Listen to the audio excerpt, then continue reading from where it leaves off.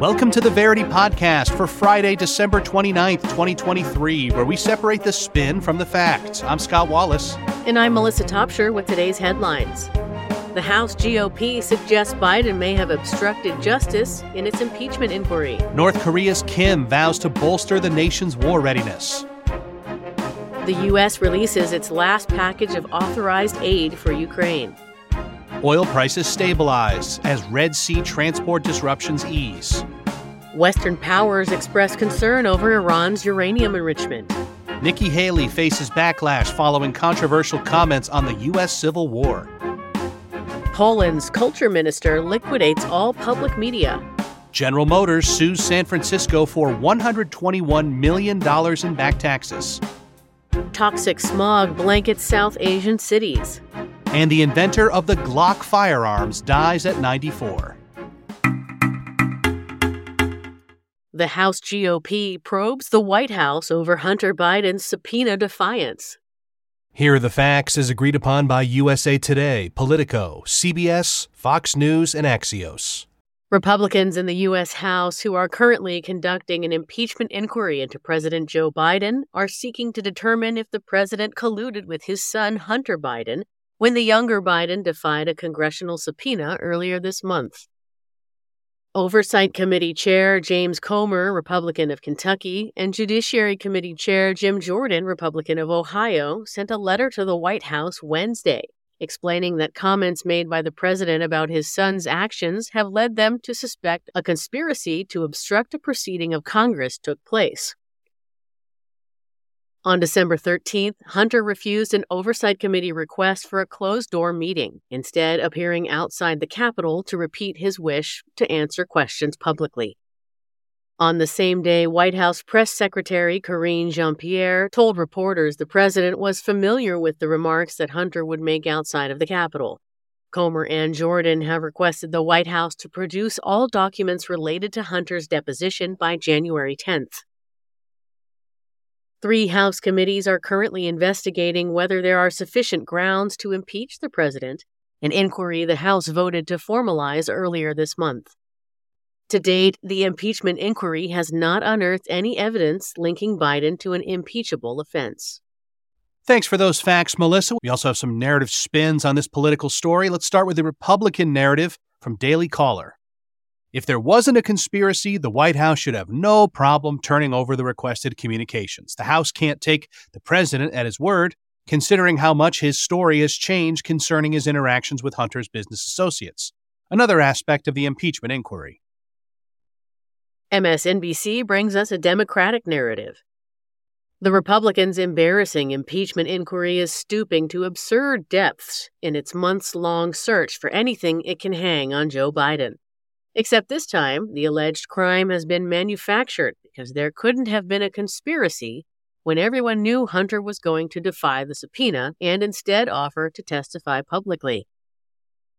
And from time to time, we have nerd narratives from the Metaculous prediction community. This time they say there's a 25% chance that the U.S. House will impeach President Biden. Now, Melissa, from time to time, we have a old story pops up on our call sheet here of stories we're supposed to read for the podcast. Very rarely, but I must say that we both thought perhaps this was one of those old stories that bubbled up again. Turns out it's not.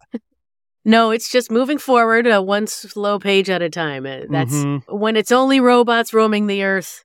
It'll be a mere blip in the robot history book of right, humanity. Next week. Yeah, next week.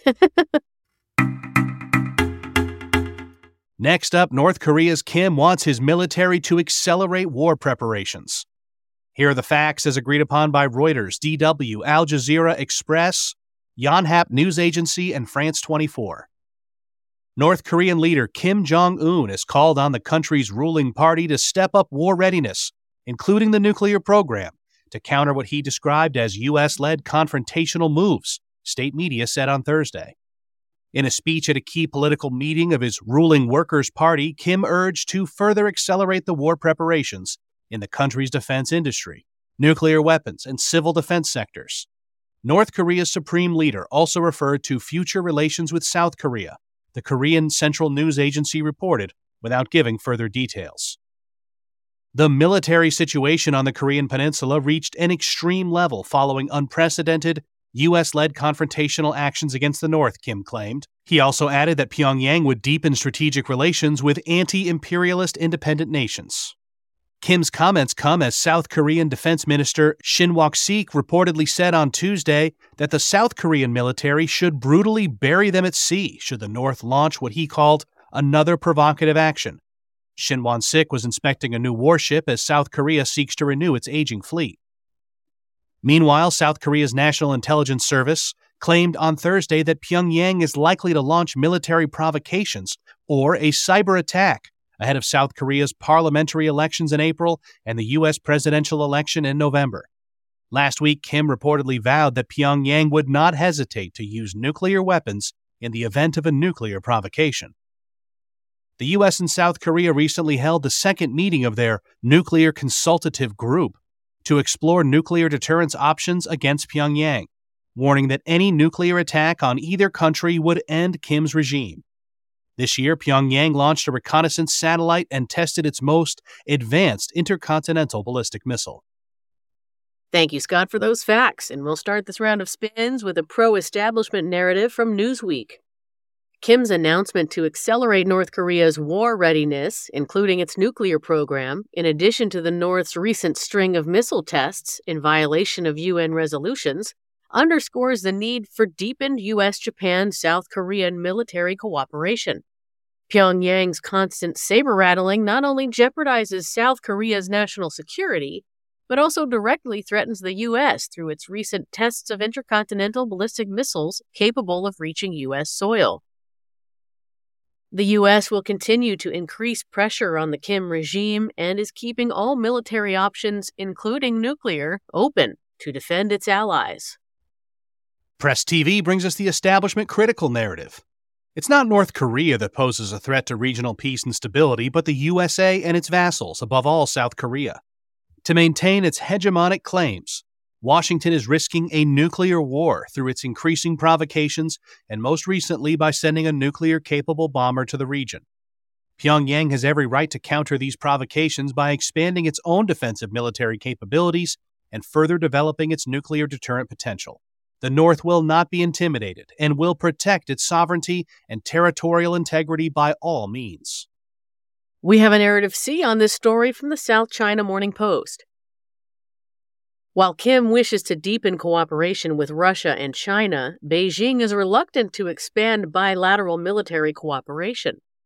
Pyongyang is indeed expanding its military ties with Moscow, but China is seeking to establish itself as a regional stabilizing factor, as illustrated by the recent meeting between China, Japan, and South Korea, as well as the recent rapprochement between China and the U.S. Also, for economic reasons, Beijing is keen not to appear as a promoter of a trilateral axis with Russia and North Korea to avoid a new Cold War, from which the U.S. might ultimately benefit. And another nerd narrative from Metaculus, they predict a 15% chance of a full-scale war between North and South Korea by the year 2050. Who doesn't love a good Cold War, right? It's like a cold plunge for global warming, Cold War. That's the way it goes. Yeah. What's your take on cold plunges? I'm in. I've been doing them, and I need to. I've decided I need to home in on the timing of it because I think I'm going in too long. Okay, go on. Yeah, these are in winter months, so November and December.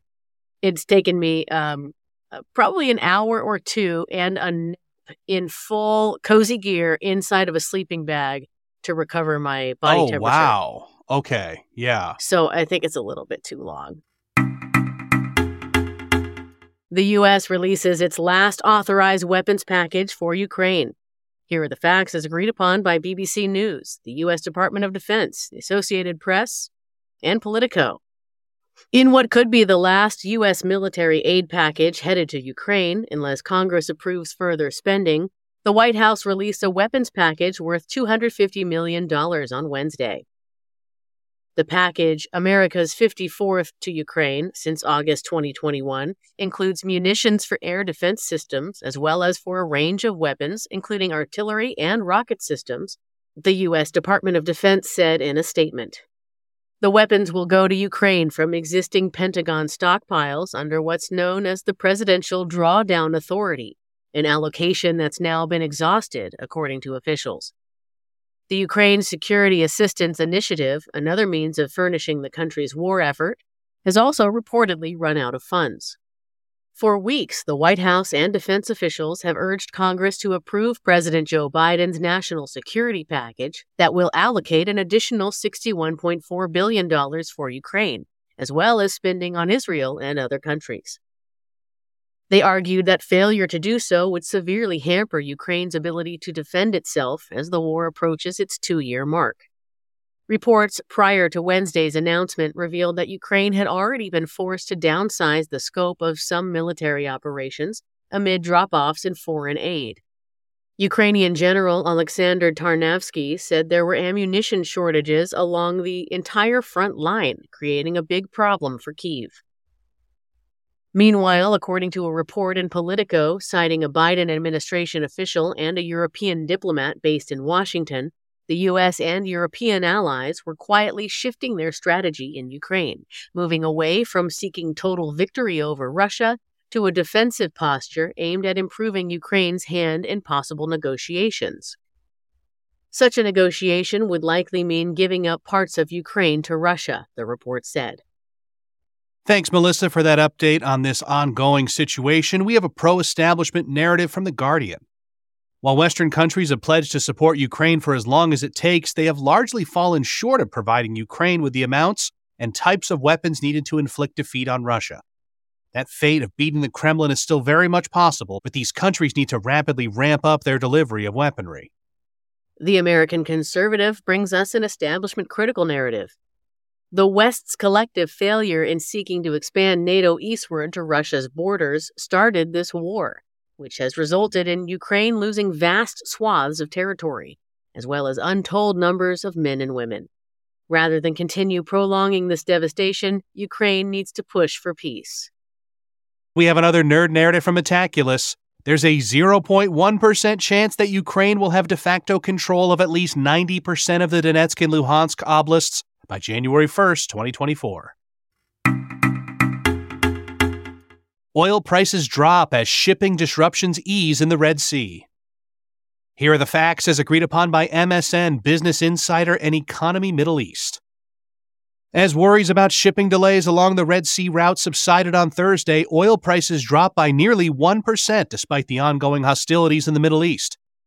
U.S. WTI, West Texas Intermediate oil futures, were trading 5 cents lower at $74.06 a barrel, while Brent crude futures increased 10 cents or 0.1% to $79.75 a barrel on Thursday.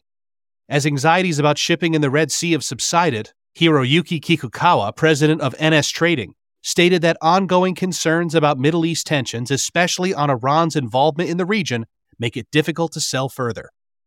Expectations of a resurgence in fuel demand due to monetary easing in the U.S. and increased kerosene demand during the Northern Hemisphere's winter are anticipated to cause the market to expand in the early part of the new year. Major shipping firms ceased using the Suez Canal and the Red Sea earlier this month due to the disruption of global trade caused by the Iran-backed Houthis in Yemen targeting boats passing through. Concerted action by a U.S.-led coalition has, however, not materialized as of yet. Nevertheless, the likelihood of an extended Israeli military campaign in Gaza and the possibility of the conflict expanding, including increased attacks on ships in the Red Sea, continue to be significant factors influencing market sentiment. Thank you, Scott. Here's a pro-establishment narrative from London Southeast. President Biden had vowed to keep oil prices down. The administration is prepared to go to whatever lengths necessary to preserve market stability and low oil prices. Washington is dedicated to stabilizing freight transit in the Red Sea corridor, as evidenced by the formation of a task force last week to protect trade in the region.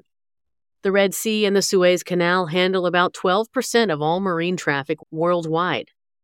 Oil tankers were temporarily diverted, but the main shipping lines are again returning to the Red Sea route, which is encouraging news for the market. And the establishment critical narrative comes from Egypt Oil and Gas. The Israel-Palestinian conflict could have far-reaching economic consequences. A protracted conflict between the two sides not only has a substantial humanitarian toll, but also threatens to bring about a new global economic shock. Important energy infrastructure, pipelines, refineries, and export terminals could be destroyed in the event of a full-scale conflict in the Middle East. This would send prices worldwide through the roof, which would only exacerbate already existing issues with inflation. The world needs an immediate, lasting solution in Gaza to ensure maritime and energy security in the Red Sea and beyond. And there's another nerd narrative from Metaculus saying there's a 50% chance that peak oil production will be reached worldwide by December 2025. Western powers are concerned about Iran's uranium production. Here are the facts as agreed upon by Barron's, Voice of America, Times of Israel, Al Jazeera, and Fox News. In a joint statement released on Thursday, the U.S., UK, Germany, and France voiced concerns over Iran's production of weapons-grade uranium after the United Nations atomic watchdog reported Tuesday that Tehran has accelerated its uranium processing. According to the IAEA, Iran has reversed its previous output reduction from mid-2023, increasing its production of 60% enriched uranium to a rate of roughly 9 kilograms, 20 pounds, per month since the end of November. IAEA Chief Rafael Grossi says that Iran has scaled back its production of highly enriched uranium in June down to around 3 kilograms per month. Nuclear weapons need enrichment levels of 90%, and the IAEA claimed in January that Tehran already had sufficient nuclear material to produce several weapons. In response to the report, the 4 Western nations warned of significant proliferation risks, adding that it constitutes irresponsible behavior in the context of regional tensions. However, Iran's atomic energy chief Mohammad Eslami dismissed the IAEA's report, insisting that there was nothing new and that the nation's activity is according to the regulations. Iran had agreed to limit its stockpile of enriched uranium as part of its 2015 deal with world powers, which set a limit of 202.8 kilograms or 447 pounds. However, Tehran has 22 times that limit, with a stockpile of 4,487 kilograms. The U.S. withdrew from the deal under former President Donald Trump in 2018, with efforts to restart an agreement having stalled. Uranium enrichment involves increasing the percentage of uranium-235, the isotope of uranium that can be used in nuclear fission. According to the IAEA, Iran could make 3 nuclear bombs if it continues to further enrich its uranium. Well, thanks for that update, Melissa. The anti-Iran narrative comes from Newsweek. Iran has completely disregarded its agreements and is speeding ahead in its nuclear enrichment program. A troubling development in and of itself, but even more so amid Iran-backed proxies' attacks on U.S. military bases and threats toward Israel. Iran is behind much of the destabilization occurring in the Middle East and is doing all it can to increase tensions with the U.S. Here's a pro-Iran narrative from Mehr News Agency. Anti-Iran sentiment and propaganda are in full force as the West, which is the true destabilizer in the Middle East, tries to start a conflict with Tehran. It's clear that the IAEA is trying to cause a media frenzy to portray Iran as a nuclear threat, as the U.S. seeks to distract from Israel's atrocities in Gaza. Iran has no plans of making nuclear weapons. It's merely conducting routine activity within the IAEA's regulations. And a nerd narrative from Metaculus, there's a 50% chance that Iran will possess a nuclear weapon before 2030. Nikki Haley expands her Civil War comments amid backlash. Here are the facts as agreed upon by The Hill, Daily Caller, BBC News, The Associated Press, Fox News, and NBC News. Republican presidential hopeful Nikki Haley is under fire from both sides of the political aisle after she failed to mention slavery when asked about the cause of the U.S. Civil War. At a New Hampshire town hall on Wednesday, a voter asked the former UN ambassador what was the cause of the Civil War. Haley gave a long answer, saying the war, quote, was basically how government was going to run, the freedoms and what people could and couldn't do, end quote. However, she didn't mention slavery in her response. After Haley's response, the questioner scolded the former South Carolina governor for not mentioning slavery.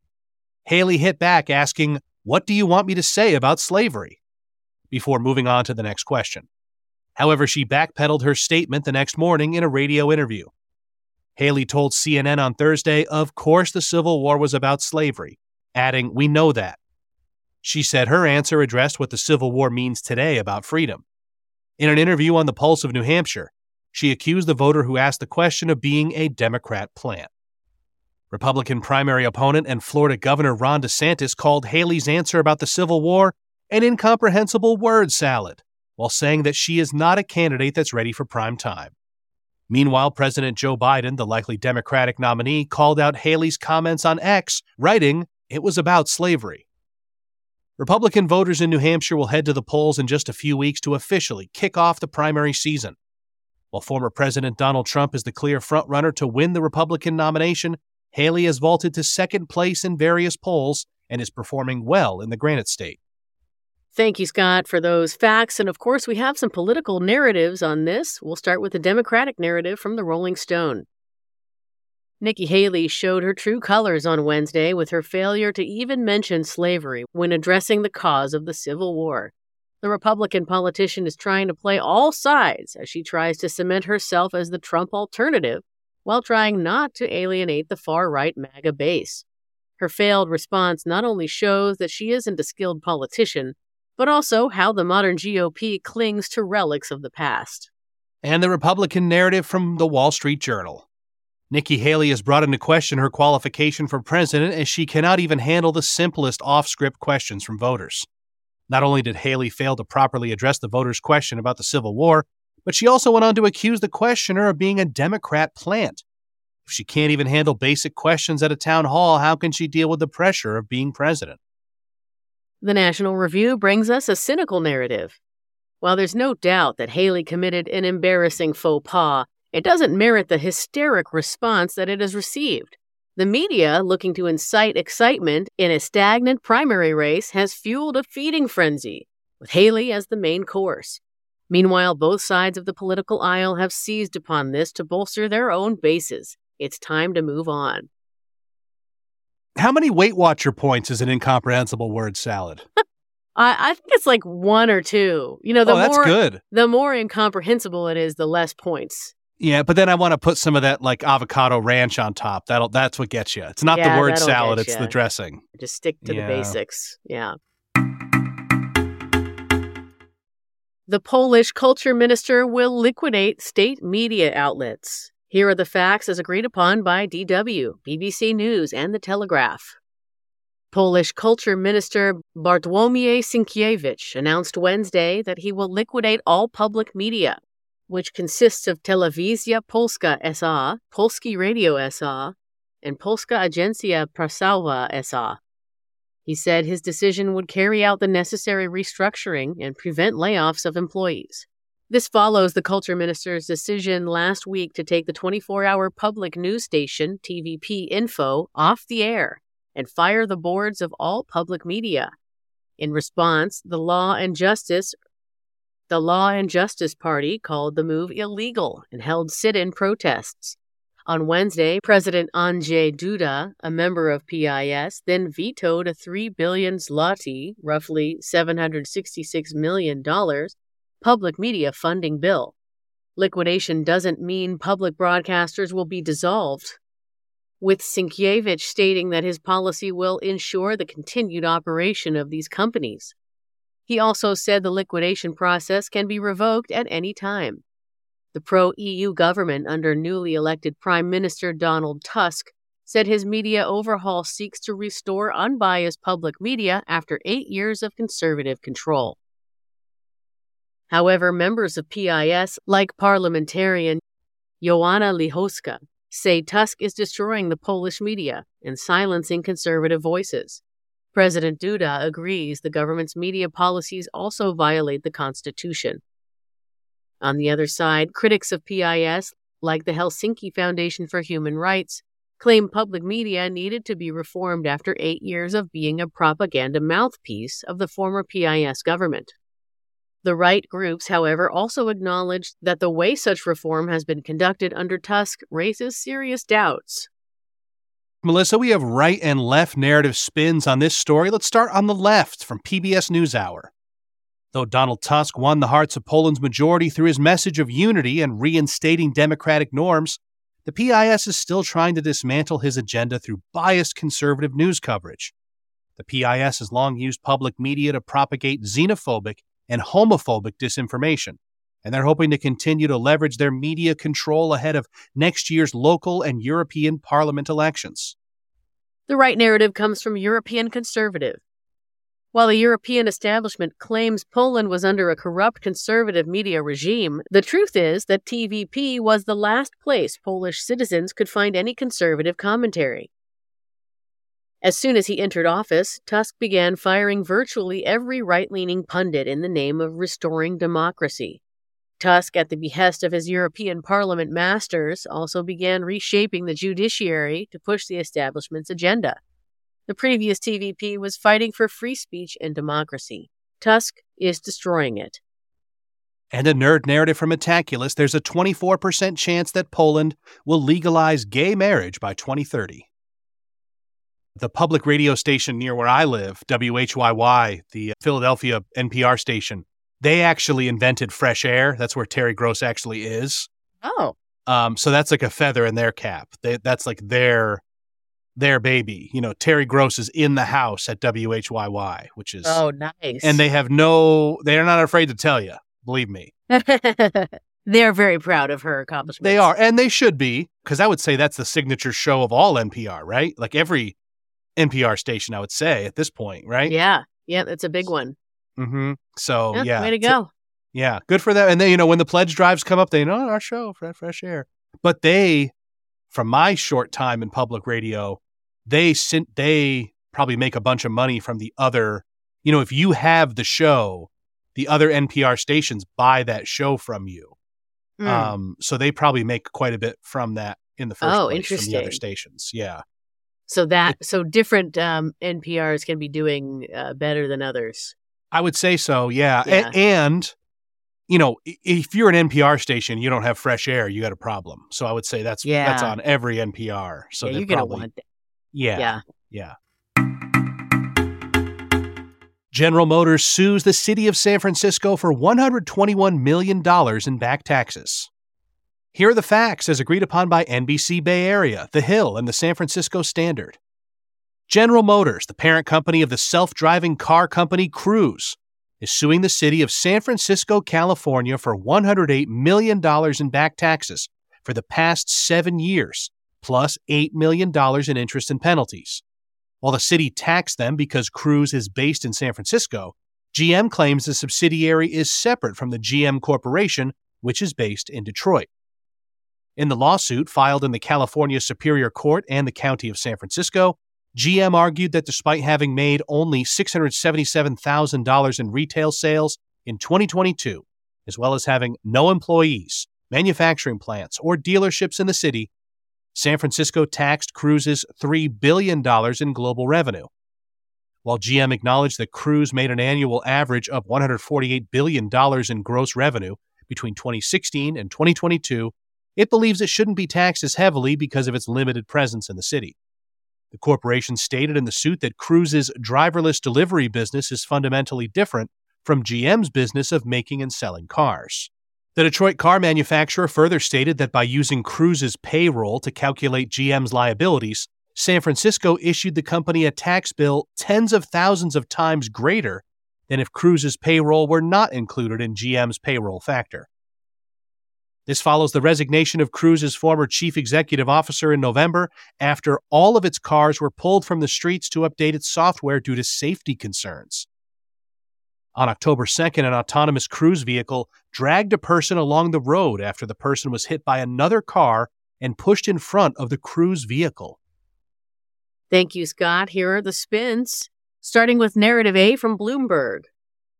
San Francisco taxed GM's more than $3 billion in global revenue, even though the corporation has no dealerships or factories, and made less than $1 million in San Francisco retail sales in 2022. Furthermore, Cruise has taken all of its cars off the road, which shows that even its San Francisco-based subsidiary has not been a moneymaker for the corporation.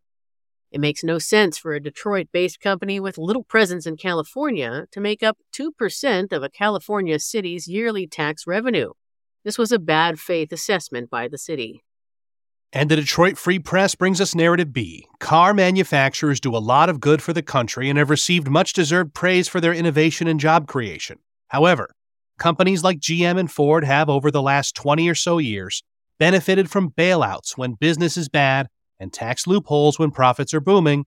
Whether it be at the local, state, or federal level, it's time to question this newfound greed and public-private corruption within America's historically beloved auto industry. It's fair and reasonable to expect proportional taxation. Immetaculous gives us another nerd narrative, saying there's a 63% chance that a legacy automaker will go bankrupt before 2030. Toxic smog engulfs cities in Bangladesh and Southeast Asia. Here are the facts as agreed upon by Al Jazeera, Reuters, World Resources Institute, and CNN. On Wednesday, IQ Air, a Swiss organization monitoring climate issues, announced that Dhaka, Bangladesh, has become the world's most polluted city, reaching 325 on its index, a threshold categorized as hazardous. Large fossil fuel burning projects that began in the spring have led to deteriorating air quality conditions. Rafiq Mundal, a Dhaka rickshaw operator, said, "We often suffer from asthma, fever, and allergies while operating. It is often very painful." Locations across Indonesia, Singapore, Thailand, and Malaysia have also seen a deterioration in air quality. Typically, the conditions that produce toxic air occur during the winter when the air is dry and combines with fossil fuel pollutants in the region. The El Niño weather pattern has reportedly exacerbated the unhealthy conditions this year. In response to the rise in toxic air, Dhaka officials are spraying city streets with water to dampen particles to aid in settling the dust on the surface. With several South Asian cities experiencing the same conditions for the same reasons, the World Bank has encouraged Bangladesh to work with its regional neighbors to reach a solution. In November, India and Pakistan also experienced a spike in smog blanketing major urban areas. The hazardous conditions were caused by agricultural fields and crop burning, combined with vehicle pollution during those incidents. Thanks, Melissa, for that interesting story. The Deccan Herald brings us narrative A. Countries across the region are paralyzed by the deteriorating toxic and unhealthy air quality. There's a solution, but to solve this crisis, the nations must work together to understand the causes, develop regional policy, and develop innovative solutions. State-sanctioned responses and major regional collaboration will have to precariously balance the creation of healthy air for residents, meeting the needs of the economy. Narrative B is from World Bank. While the World Bank and other bodies stress robust regional actions to address the smog issue in South and Southeast Asia, some targeted, cost-effective programming can go a long way. For example, the development of India's National Clean Air Program increased air quality standards, reduced vehicle and industrial pollution, and explored alternative energy investments, while also preserving economic development. Tackling smog doesn't have to be daunting or economically stifling for the nations affected. And a nerd narrative from Metaculus. There's a 50% chance that India becomes a World Bank high-income country by November 2049. Our final story, the inventor of Glock firearms dies at 94 years old. Here are the facts as agreed upon by BBC News, The New York Times, NBC, CNN, and the Business Standard. Austrian billionaire Gaston Glock, inventor of the eponymous handgun, died on Wednesday, age 94. Since the invention of the handgun in the 1980s, Glock has turned into a branding staple for small arms among both civilians and security forces across the world. After serving as a conscript in Adolf Hitler's Wehrmacht as a teenager during the end of World War II, Glock ran a small business in Vienna selling curtain rods and knives out of his garage.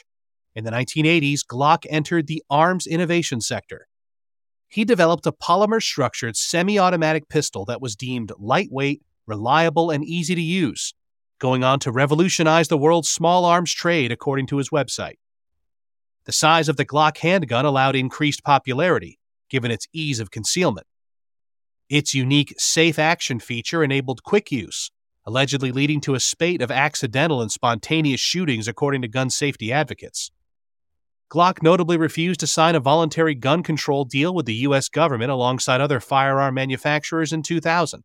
He also refrained from public discussion in the gun control debate. U.S. pop culture frequently referenced the handgun, which had been originally developed for the Austrian military. At the time of Glock's death, he was estimated to be worth $1.1 billion. Thank you, Scott, for those facts. We'll start with a left narrative from The Guardian. It's not difficult to see how making deadly weapons easier to use and more readily available to the general public could have catastrophic consequences. Gaston Glock's company has rightly been referred to as merchants of death. What makes this name all the more fitting is the nonchalant confession by Glock's former lawyer that mass shootings were a sensational marketing tool. Glock's quiet lifestyle cannot deny the horrific impacts on societies that his company and products had. An Eagle gun range brings us the right narrative. Glock handguns should not be scapegoated. In fact, they come with a host of important safety features. These advances have helped to reduce accidental discharges. In fact, negligence, insufficient training, and most importantly, unsafe persons are responsible for gun deaths. Gaston Glock deserves to be given due respect and justly recognized for his role in advancing the development of small arms in a responsible way. And we'll end with a nerd narrative from Metaculus that says there's a 50% chance that there will be at least 1.40 small firearms per capita in the USA by 2029. Thanks for listening to the Verity Podcast for Friday, December 29th, 2023. Each day, we use machine learning to read about 5,000 articles from about 100 newspapers and figure out which ones are about the same stories. For each major story, our editorial team then extracts both the key facts that all articles agree on and the key narratives where the articles differ. To learn more about Verity, you can visit our website, verity.news, or download our app on the Apple App Store or Google Play. For Scott Wallace, I'm Melissa Topshire. Happy New Year, and see you next time on Verity.